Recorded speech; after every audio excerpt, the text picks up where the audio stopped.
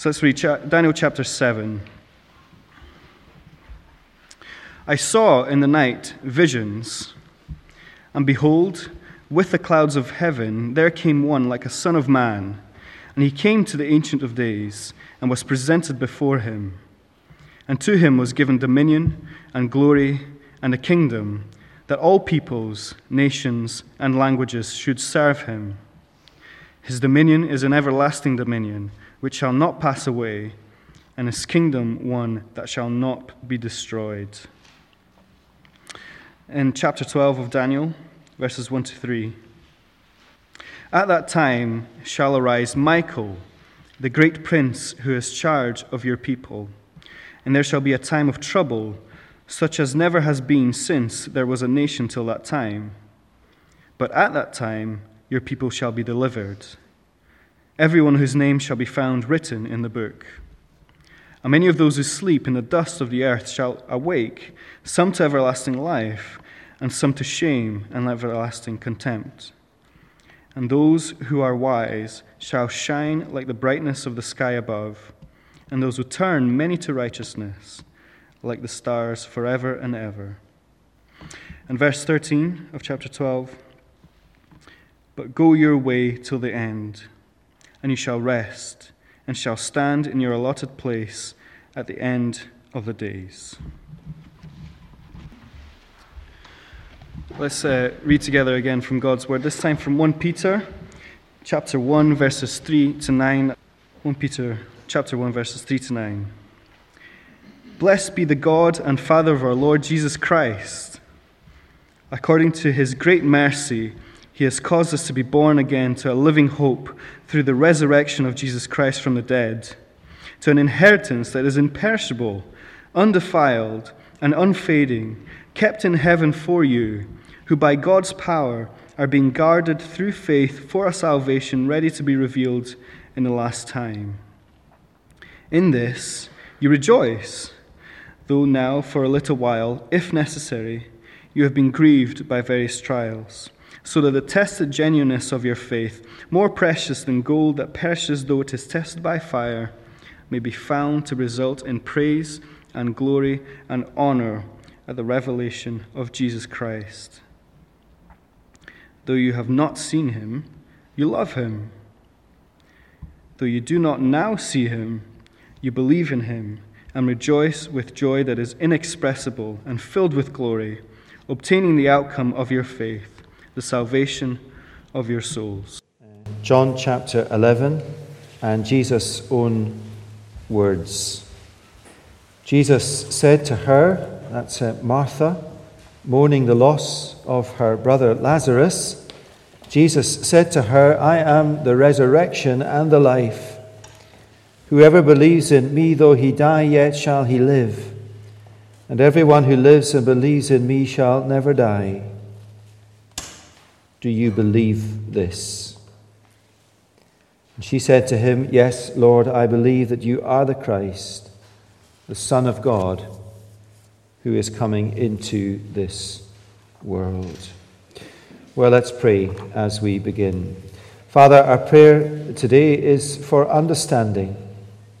We do not want to reflect on Jesus' resurrection and the promises in the Bible of resurrection to life eternal for believers in some vague sense. We want to understand clearly that we might respond appropriately in deep devotion and zealous commitment in light of the glorious hope we have in Christ Jesus. We pray too for assurance and comfort, for many of us have doubts. Help us to be honest with our doubts. Bring your word to bear upon them. The doubts might be replaced with certain assurance. All of us have experienced or are keenly now experiencing the sadness and the grief and the difficulties of living in a world where death reigns. For some, a deeply personal recent experience. Help us to be honest with our grief And bring your word to bear upon that realm of our experience, that we might be strengthened in the glorious hope of his words, I am the resurrection and the life. And finally, our Father, we pray for those of us who do not yet understand what your word, the Bible, says about resurrection to life eternal.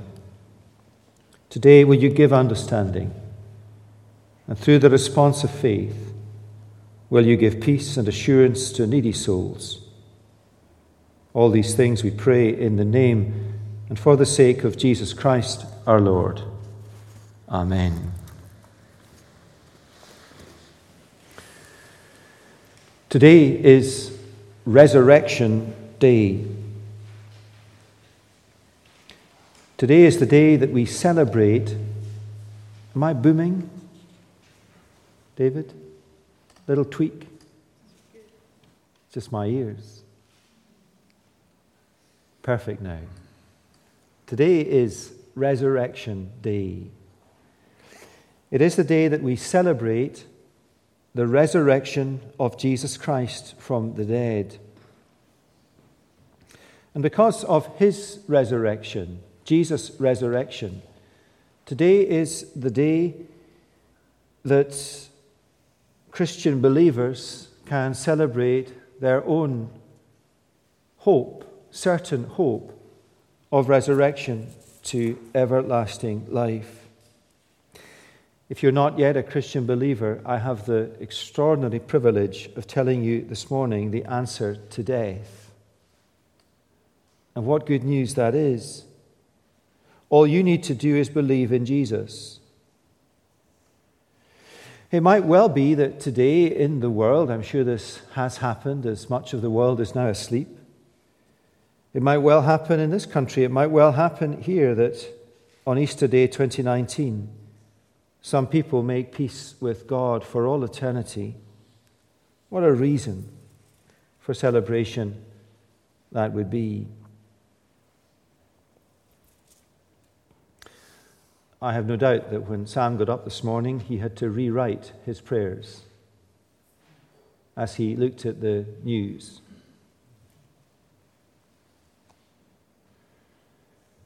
But that shouldn't be seen by us as events that in some way are unfortunate that they happened on Easter Day. These terrible events, the fragility of human life, is exactly why Jesus Christ died and was raised again. The glorious light of resurrection can only be fully and rightly understood when set against the awful reality and darkness of death. Death is the great enemy of humanity. Paul describes it in Romans as reigning. Death reigns in this world. Mortality runs at 100%. I spent some time this week, as I often do, in a graveyard. I recommend it.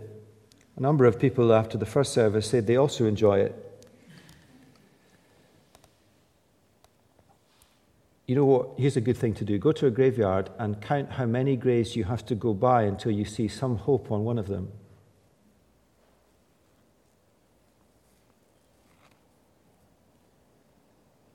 I read one this week. It said, fluttering in the sky. And these are written out of deep grief. Not glibly, are they? The light of resurrection shines brightest in the face of death. After Stephen Murray's funeral last month, for those of you who are visiting today, Stephen was a lovely Christian man who died in his early 60s recently with a thought-through, clear, bright faith in resurrection. And yet his experience of dying, and those of us who were able to walk that path with him, was really awful. Grief for him and those who loved him was real. Not hopeless grief. It never became hopeless, but it was grief still, and real sadness. And in the days following Stephen's funeral, I wrote at length, almost long enough to be an essay, in part for personal reasons as his friend, to help me come to terms with his loss. And the title of what I wrote is called The Shock and Awe of Death. You can borrow it if you like, although I don't think you want to read it, because it is a description of all of the deathbed scenes that I have been part of, and the funerals, of which there are many. To write, though, for me about the reality of dying and death helps me speak about the glory of the light of the resurrection. To help me write about the experience of Christians going through that dark valley, when I am able to bear testimony to how in that dark valley the promises of resurrection to everlasting life became, how can this be, but it's what I have seen, more and more real to them, more and more owned by them, more believed in them, not, surely it would be impossible, them holding on to false hope, but surely sure and certain hope, supernatural hope that is unshaken by what is happening and indeed grows stronger and stronger as their life in this world comes to an end. Every time I have seen a Christian die, their convictions and their clarity and their confidence in resurrection grows stronger, not weaker, as their life grows weaker. How can that happen? Because it is supernatural. It is Christ the victor over death, living in them by his Holy Spirit. When I fear my faith will fail, I will hold him fast. That's not how the song goes. When I fear my faith will fail, he will hold me fast. People's faith is not strong when they go through the valley of the shadow of death because they hold on to Jesus. Their faith is strong and shines stronger as they come closer to standing in the light of glory because Jesus holds on to them. Now that's what I've seen. And if you want to read the essay, you're welcome to it.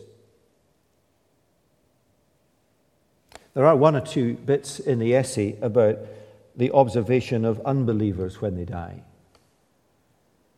which is altogether different. They are desperate not to die, and all at sea in a storm of fear.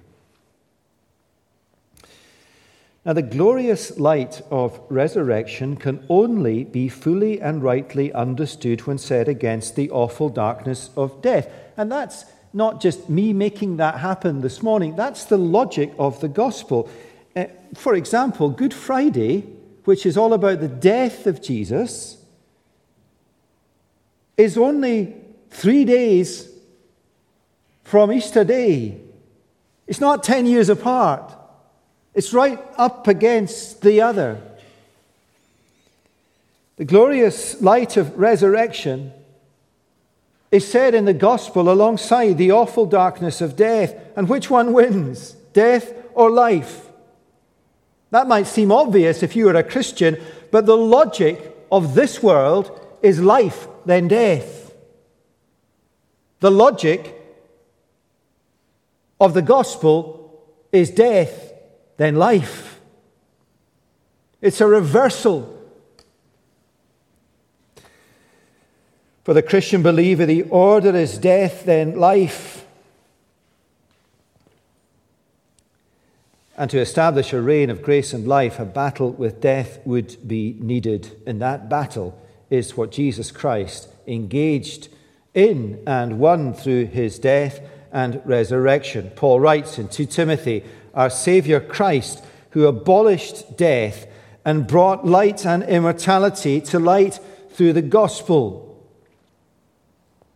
We're going to sing at the end, Thine be the glory, risen, conquering Son. Endless is the victory thou o'er death hast won. Lo, Jesus meets us, risen from the tomb. Lovingly he greets us, scatters fear and gloom. And then listen to these last two lines. Let the church with gladness hymns of triumph sing, for her Lord now liveth, death has lost its sting. Let me pose a straight question. Has it really? I mean, it's not my experience that the sting has been taken right out of dying. I mean, we have to go through death in this world before resurrection to everlasting life, and there is a sting. But I say this with all the affection and feeling of a Christian pastor, and I hope you know that is sincere. It is a tiny, tiny, tiny pinprick compared to what it would have been had Jesus not died and been raised to eternal life. The sting of death would have been eternal death. And when the Bible speaks about eternal death, it is a real living hell. Now that sting for the believer is gone.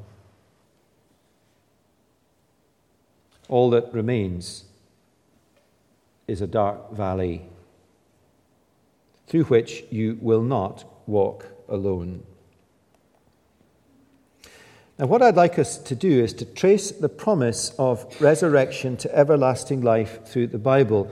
To do so in order to show us what a big deal it is, in order to let the Word of God dispel any doubts you have as Christians about the resurrection. Now, I don't mean questions about how the resurrection will happen. So, my soul going to heaven when I die and my body being raised from the grave later. I don't want us to speculate on what our resurrection bodies will be like, although they'll be a lot nicer than what I'm looking at, and a lot nicer, well, than what you are looking at. The Bible says some stuff about that, but not much. What the Bible wants to make us absolutely clear on is the fact of the literal, physical resurrection. And I want to show you the promises of resurrection from the Bible to shore up doubts that we have.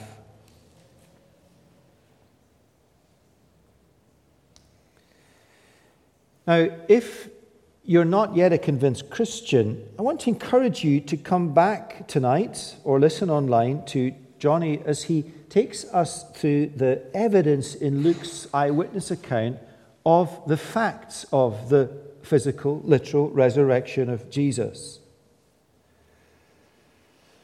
Now, firstly, in the Old Testament, and have a look in your service sheet, you'll see a couple of passages from the book of Daniel.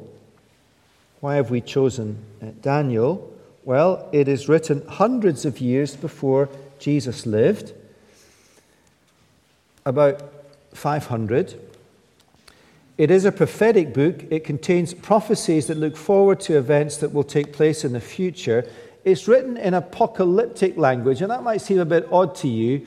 It's not odd, it's just different from what we're used to. If you were in another part of the world today, everyone would think, well, what's all this 1 Peter stuff? That's odd. That is apocalyptic stuff, I understand. It just speaks in visual ways that engages our emotions. That's just the purpose of it. Now, the reason I've chosen Daniel is because it contains in its prophecies some of the clearest predictions that are fulfilled in the life of Jesus hundreds of years later. And I want to show you that many of these promises have been fulfilled, and therefore the promises that we have not yet experienced or seen or have evidence for, our resurrection, although we have Jesus' resurrection for evidence, we can believe them because they are in a group of promises, many of which have been fulfilled. So Davy read from Daniel 7. It's a picture of a son of man being led into the presence of the Ancient of Days. It's a coronation. Jesus, in his life, said, I am the Son of Man. I am this Son of Man that Daniel in his prophecy was pointing to. I am the one in Daniel 9. I am the Messiah who has been cut off. That's his death. And the prophecy in Daniel 7 about the Son of Man is a prophecy of Jesus' coronation after his death, after his resurrection, as King of God's everlasting kingdom. Jesus died, he was raised, he returned to the Father in heaven and was made king. Read the Gospels and you will read of Jesus who came, who lived, who died, the Messiah, the anointed one cut off from the land of the living, who was raised, who ascended to his Father and was crowned. Now, if Daniel 7 is a prophecy that embraces the resurrection of Jesus, written hundreds of years before these things were fulfilled in Jesus, then Daniel 12 is a prophecy about the resurrection of believers. That's the second Bible passage on your sheet. Just read it with me and I'll walk you through it. At that time shall arise Michael. Michael's an archangel.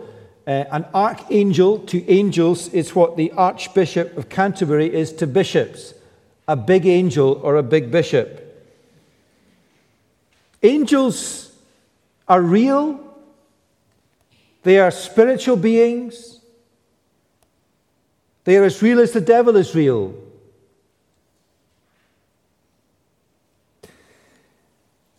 Now, what this verse is talking about at the end of Daniel is a time of trouble in the last times. And I think it's referring to just the period that we live in between the coming and the return of the Lord Jesus Christ.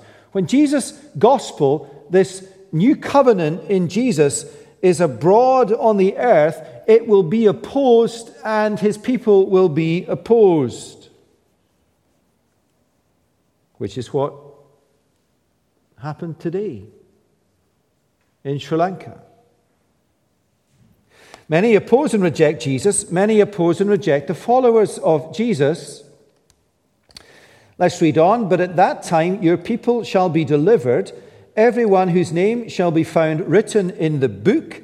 And many of those who sleep in the dust of the earth shall awake, some to everlasting life, some to shame and everlasting contempt. And those who are wise shall shine like the brightness of the sky above, and those who turn many to righteousness like the stars forever and ever. Now, what this is referring to is the resurrection of people when Jesus returns to establish the new creation at the end of time. People whose names are in the book, elsewhere in the Bible called the book of life. Believers will be delivered. And believers who have died before Jesus returns, those who sleep in the dust of the earth, shall awake to everlasting life. This is a prophecy of the bodily resurrection of believers at the end of time. But note, it's not just believers who will be raised. Believers will be raised bodily to everlasting life. Unbelievers will be raised bodily to shame and everlasting contempt. Verse 3 returns to the eternal destiny of believers. Those who are wise will shine like the brightness of the sky above, and those who turn many to righteousness like the stars forever and ever. And the last verse in the prophecy of Daniel, you see it on the sheet there, but go your way till the end, and you shall rest and shall stand in your allotted place at the end of the days. What a great verse that is. What a verse to hold on to live out the rest of your days on the earth. Go your way till the end of your life, and you will rest. You will rest, your soul in heaven. Your body will rest in the grave, and you will stand or rise at the last, and you will take your allotted place at the end of the days. Now, why are we reading this from Daniel? These prophecies about the future, eternity, what's still to happen, about the resurrection of your body and my body if we are believers, indeed the resurrection of all people to face Jesus as judge, they are written in a book hundreds of years before Christ came, alongside prophecies about Christ coming, about his death, about his resurrection, about his ascension, and about his coronation as king. And the prophecies, therefore, that have not yet been fulfilled, written in a book alongside those that have, give us confidence, give me confidence that God's promises are true. Now, if you are thinking that Jesus' own resurrection is the clincher, you're right.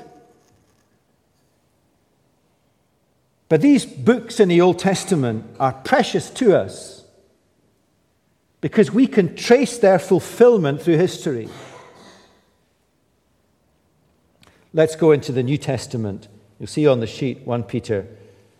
I've chosen 1 Peter, written to Christians under pressure for their faith. We used it this morning when we prayed for our gospel partners. 1 Peter is a great letter, though, that I will often turn to with Christians just in the general experience of suffering in life. Christians are not exempt from suffering that comes in normal life, whether through illness or anxiety or dying or grief. You know, we need to be careful with language like, oh, what's God doing through this? The only answer we can have certainty in that is he's getting us through this into everlasting life. We just live in a world that is so bleak and fallen. I mean, how fallen is it? Mortality is running at 100%. That's pretty bleak. That is bleak. I mean, it is bleak. Anyone think it's not bleak? It is bleak. Really bleak.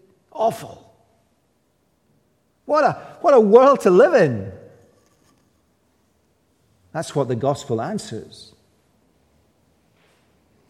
Christians are no different from the suffering they experienced. When Stephen died, he never asked the question, why me? Why me? I mean, we can't answer these questions. What the Christian does have, though, and what Stephen had in abundance, is a different perspective in the suffering in life. One of the great truths of the gospel is deliverance in the struggles of life. And the realm I'm talking about there is the really tough stuff of life, not just the grist to the mill that, you know, I've got this coming up and I'm worried about it and my faith helps me. That's true. I'm talking about the really, really real tough stuff. The Holy Spirit living in the believer gives them hope, new birth, new life, the first fruits of resurrection life. Let's go into Peter's words. They're better than mine. He says, "Blessed be the God and Father of our Lord Jesus Christ.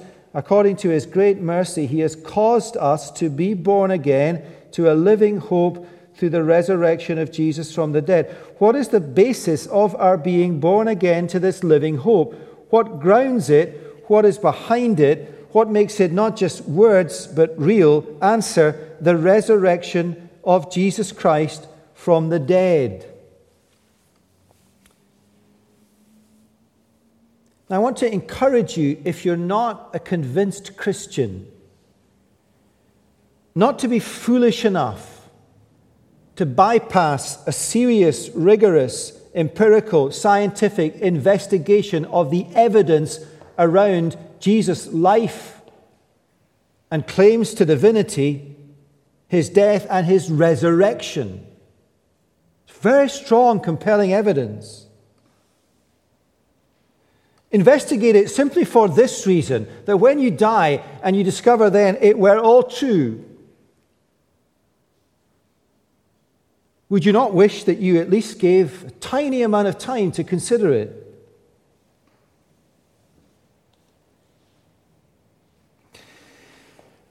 And what is our living hope as Christians? It is resurrection, Peter writes, to an inheritance that is imperishable, undefiled, unfading, kept in heaven for you.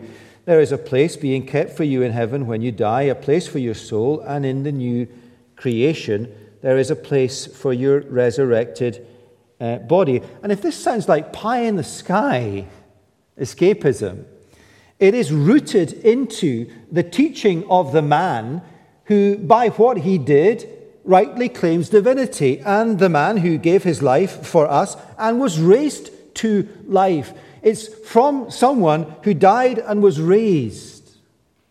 It's not from a preacher who's been persuaded this is a better way to navigate through life.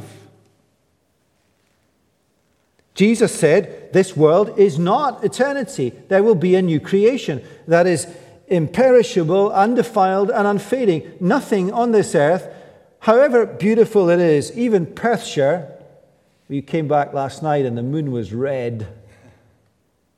Even Perthshire is not imperishable, undefiled, and unfading. Nothing in this world is imperishable, undefiled, or unfading. One of the questions believers often ask is, I understand that there will be an eternity, a new creation, but will I get there? Will I, like Daniel, be able to go my way until the end and keep safe, keep faith? Well, God will ensure you are kept for eternity, and the glorious inheritance of everlasting life is kept for you, and you are kept for it. Peter writes, you who by God's power are being guarded through faith for a salvation that is ready to be revealed in the last time. It is kept for you. You are kept for it. In this, verse 6, you rejoice. In what? In the living hope of resurrection to everlasting life. And Peter, just so we are crystal clear, this is not some kind of pie in the sky stuff, roots it into the reality of life. In this, the future, resurrection, you rejoice, even though now in this world you are experiencing grief in various trials, of which there must be a good few represented in this room. There will be people in this room who have incurable illnesses. There will be people in this room whose lives are paralyzed by mental health illnesses. There will be people in this room that are racked with all manner of stuff.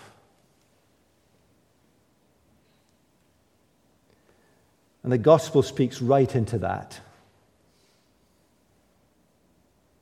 In the hope of resurrection, you rejoice.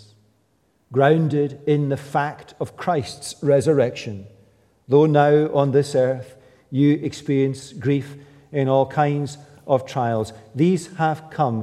Why do Christians suffer like everybody else?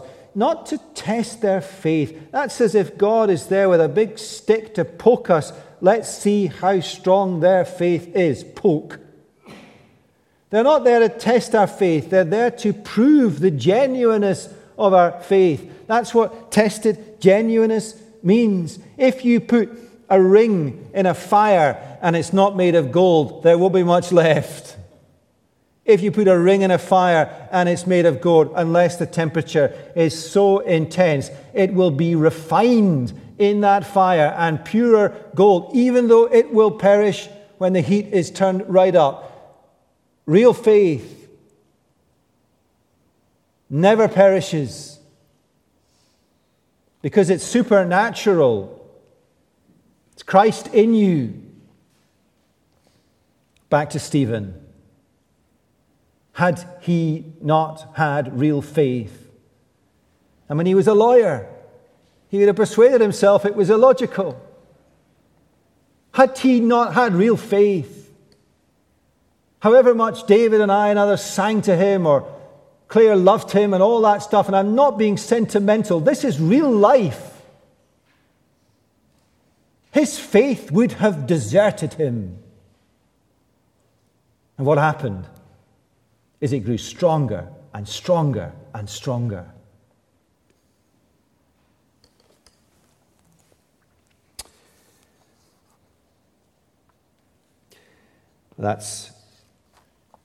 I've written in my notes, this is what I was referring to earlier, which is what I just said, having not looked at what I've written. There you go. You see, when you die, what do you want with you? What do you want? Do you want things? No, you want people.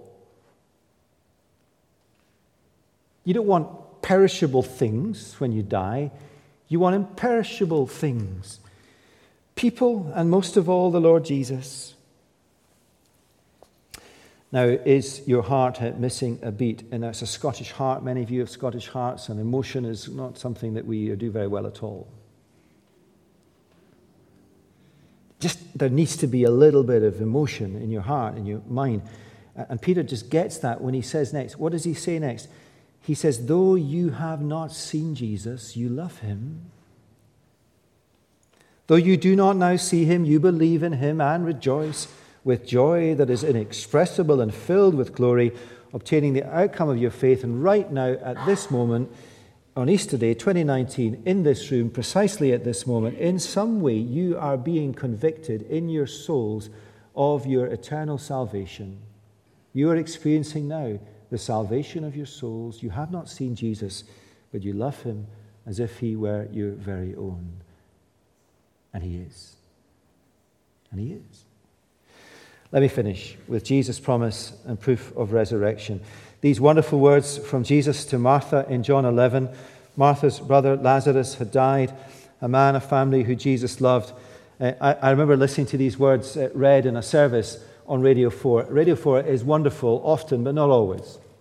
And they were read with a kind of great big kind of pomp and circumstance, with a fanfare. I am the resurrection and the life, whoever believes. But that's not how it was. This was Jesus to his friend's sister, crying, I am the resurrection and the life. Whoever believes in me, even though they die, they shall live. Anyone who believes in me, even though they die. Do you believe this, Martha? And how does she answer? She doesn't answer with warmth. She kind of recites a creed to him. Yes, Lord, I believe it, with gritted teeth. That's real. And she came to the point where, in deep humility, she trusted Jesus. Absolutely. Jesus promises resurrection, and then he proves his promise by raising Lazarus from the dead. We can read that account in John's Gospel, but the proof of the promise is seen supremely in Jesus' own resurrection from the dead. Now, you might think, if you're not a Christian, that's not possible. And you're right. It's not possible or explicable by natural law. Absolutely not. It's supernatural. It has to be divine. It has to be something that God does, because we can't do it as humans. But you've got to read about it and reason with the evidence. I mean, this fool in front of you stakes his life on it. And he's quite a skeptical fellow. Totally persuaded. Still having many, many sentences that begin with a question, why? Or how long? Or what on earth are you doing, God? But I know that Jesus Christ was dead and is alive. That's what matters in the end. Whoever believes in me, even though he die, yet shall he live. And whoever lives and believes in me shall never die. Do you believe this? That's his question, not mine. Do you believe this? The glorious light of resurrection can only be fully and rightly understood when set against the awful blackness and reality of death. Good Friday, the death of Jesus, is barely a few days separated from the resurrection of Jesus. The glorious light of resurrection set against the awful reality of death. And which one wins in this life, in this world, in this worldview that we live and breathe? Life is followed by death. What Jesus did is he reverses the order, and death is followed by life. And that's the Christian gospel. It's as simple as that. Jesus died to forgive your sins and offers to all who believe new birth and resurrection to eternal glory. That's worth taking and receiving or thinking seriously about in anyone's book. Let's pray. Father God, we pray that we would take seriously the offers of salvation that Jesus brings to us. However many questions we have or however many doubts we have, help us, Lord, if we aren't yet Christians, to take time to really think through this stuff and to consider and evaluate the evidence. And if we have, to put our faith and trust in Jesus, not to answer all the questions we have, not to answer questions about important but not things at the very heart of Christian faith. Help us to answer questions about Jesus, who he was, why he died, and the evidence of his resurrection. And thank you for the glorious promise that has come home to many of our hearts, that we believe that Jesus is for us the resurrection and the life, and that even though we die on this earth, we will be raised to life eternal. What a glorious gospel. What a glorious day is Resurrection Day. The sun shines on us today, but to have the Son of God, shine in his righteousness upon us is a whole different ballgame. Thank you for Jesus. Thank you for hope. And pray you would seal these words to our hearts and souls for Jesus' sake. Amen.